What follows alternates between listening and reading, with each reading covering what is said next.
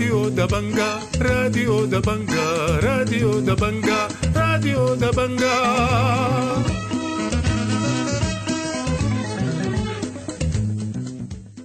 أهلا ومرحبا بكم مستمعي راديو دبنقا الأعزاء في برنامجنا ليوم الاثنين 15 من شهر 1 سنة 2024.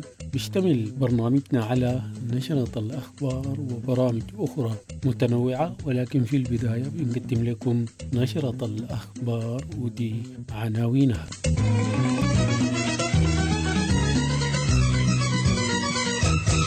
استمرار المعارك الضارية بين الجيش والدعم السريع بأم درمان وأخرى بالطيران والمسيرات والقصف المدفعي بالخرطوم.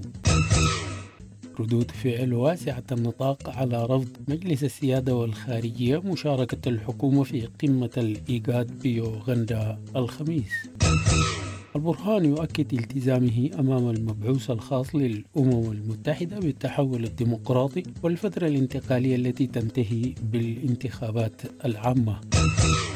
قتل القصف المدفعي على السلام وجنوب الخرطوم يرتفع إلى 13 مواطنا، ووالي الشمالية يحظر قحط ويحل لجان المقاومة. والآن إلى تفاصيل النشرة من راديو دبنقا، يقراها لكم الصادق مصطفى زكريا.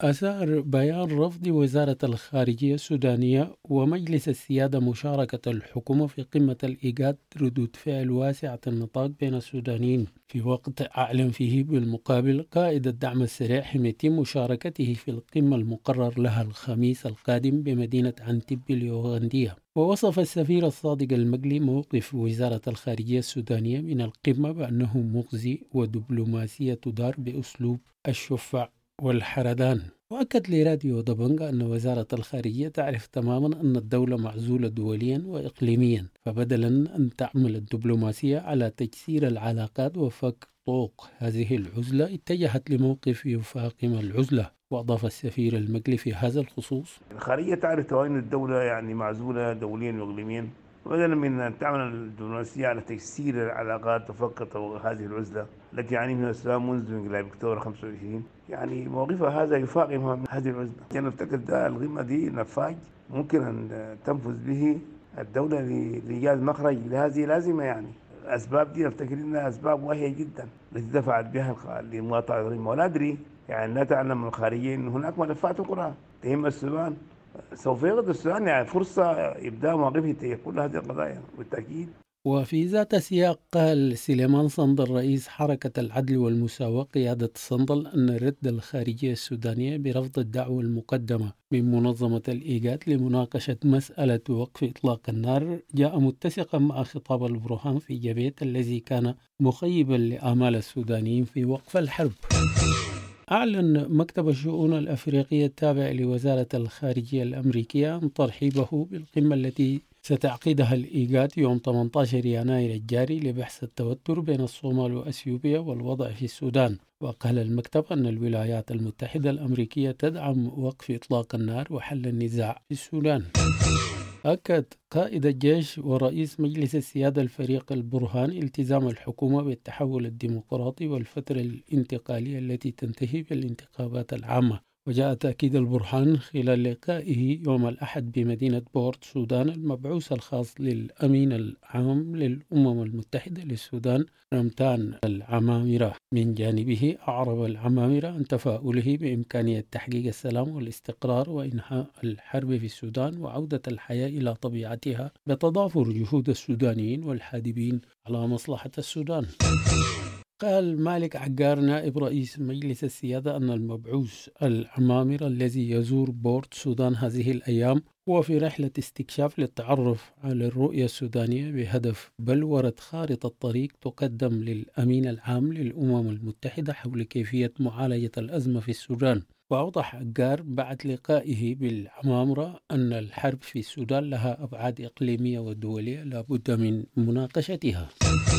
شهدت عدة مناطق بأم درمان القديمة اشتباكات بين الجيش والدعم السريع كانت أشدها في حي العمدة ووتنوباوي والسوق الشعبي. وفي السياق واصل الجيش غارات الطيران على مناطق تمركزات الدعم السريع في جنوب الخرطوم وبري والمنشية، فيما قصفت مدفعية الدعم السريع القيادة العامة للجيش وسلاح الإشارة. وأفاد شهود بأن الجيش قصف عدة مواقع للدعم السريع في ساعات الصباح الأولى في محيط سلاح المدرعات وأحياء الصحافة وجبرة، بينما قصفت المسيرات التابعة للجيش مواقع في منطقة شرق النيل وحي بري والصفا وأركويت، مواقع تمركزات الدعم السريع. وشوهدت أعمدة الدخان تتصاعد بكثافة من محيط السوق العربي بالخرطوم وأحياء أم درمان القديمة. ارتفع عدد قتلى القصف المدفعي على منطقة السلم القديمة جنوب الخرطوم إلى 13 مواطن بعد وفاة الشابة حليمة سليمان آدم متأثرة بجراحها. وكان القصف المدفعي على المنطقة حدث يوم الخميس الماضي بحسب بيان صادر من غرفة طوارئ جنوب الحزام. والقتلى هم العبيد الصديق أبو روب، أحمد حاج طه، عوض آفية، عثمان أحمد، بدر الدين محمد الفكي، عبد القادر عدلان، صديق عبد الفتاح أبشنب، علي الشيخ بابكر، صلاح إبراهيم، زوجة صديق سكيكرة، محمد الفكي، الطفل حاكر منهل حاكر، وحليمة سليمان آدم. قوبل قرار والي الشمالية بحل لجان التغيير والخدمات وحظر أنشطة قوى الحرية والتغيير ولجان المقاومة بالولاية بردود أفعال واسعة النطاق داخل وخارج السودان. وسبق قرار والي الشمالية حظر ولاية نهر النيل قبل أيام أيضا أنشطة قوى الحرية والتغيير ولجان المقاومة بالولاية. ووجه المرسوم الذي أصدره والي الشمالية بحل لجان الخدمات والتغيير بالأحياء والقرى والفرقان والأسواق والمناطق الصناعية وتنسيقيات الحرية والتغيير بالولاية. وطالب والي الشمالية المدراء التنفيذيين بالمحليات تكوين لجان بديلة بالأحياء والقرى والفرقان والأسواق والمناطق الصناعية. أكدت أحزاب الأمة والبعث الأصلي والشيوعي ضرورة العمل على الوقف الفوري للحرب الدائرة في السودان منذ 15 أبريل 2023. وشددت الأحزاب في لقاء جمعها بالقاهرة الجمعة الماضية على التأمين بضرورة وحدة السودان شعبا وأرضا وسلامة أراضيه واستقلاله. وأدانت في بيان مشترك الانتهاكات والجرائم ضد المدنيين من قبل قوات الدعم السريع والقصف العشوائي المدفعي والجوي على منازل المواطنين من قبل الجيش السوداني والاعتقالات المتكررة للمدنيين والناشطين السياسيين ولجان المقاومة من قبل طرفي الحرب. دعت بعثة تقصي الحقائق في السودان التابعة لمجلس حقوق الإنسان في الأمم المتحدة الأفراد والجماعات والمنظمات إلى تقديم المعلومات والوثائق ذات الصلة بولايتها. ورحبت في بيان بالمعلومات المتعلقة بالوقائع والظروف المتعلقة بانتهاكات وتجاوزات حقوق الإنسان وانتهاكات القانون الدولي الإنساني، بما في ذلك تلك المرتكبة ضد اللاجئين والجرائم ذات الصلة في سياق النزاع الذي بدأ في 15 من شهر أبريل 2023.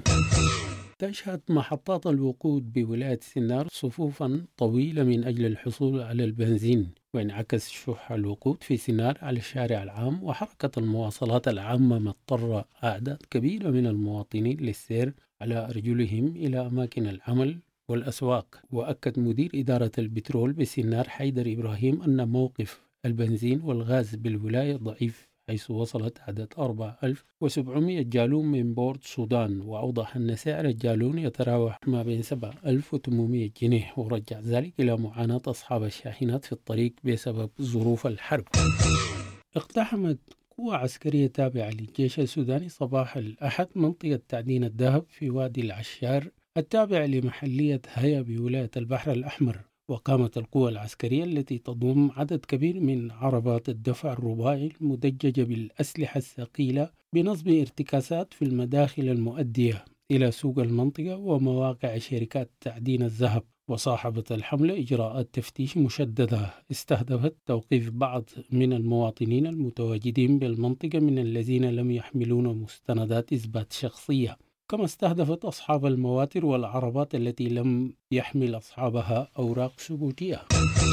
الخبر الأخير في النشرة: أعلنت الإدارة العامة للرعاية الصحية الأساسية بوزارة الصحة الاتحادية عن انطلاق الحملة القومية للتطعيم بلقاح الحصبة والحصبة الألمانية في يوم 22 وحتى 27 يناير الجاري. وكانت الإدارة العامة للرعاية الصحية الأساسية بوزارة الصحة الاتحادية قد أعلنت في وقت سابق عن انطلاق الحملة في 15 من الشهر الجاري، لتعود وتعلن عن تأجيلها ل 22 نسبة للتعقيدات اللوجستية، مما تسبب في تأخير وصول المعينات وتوزيعها.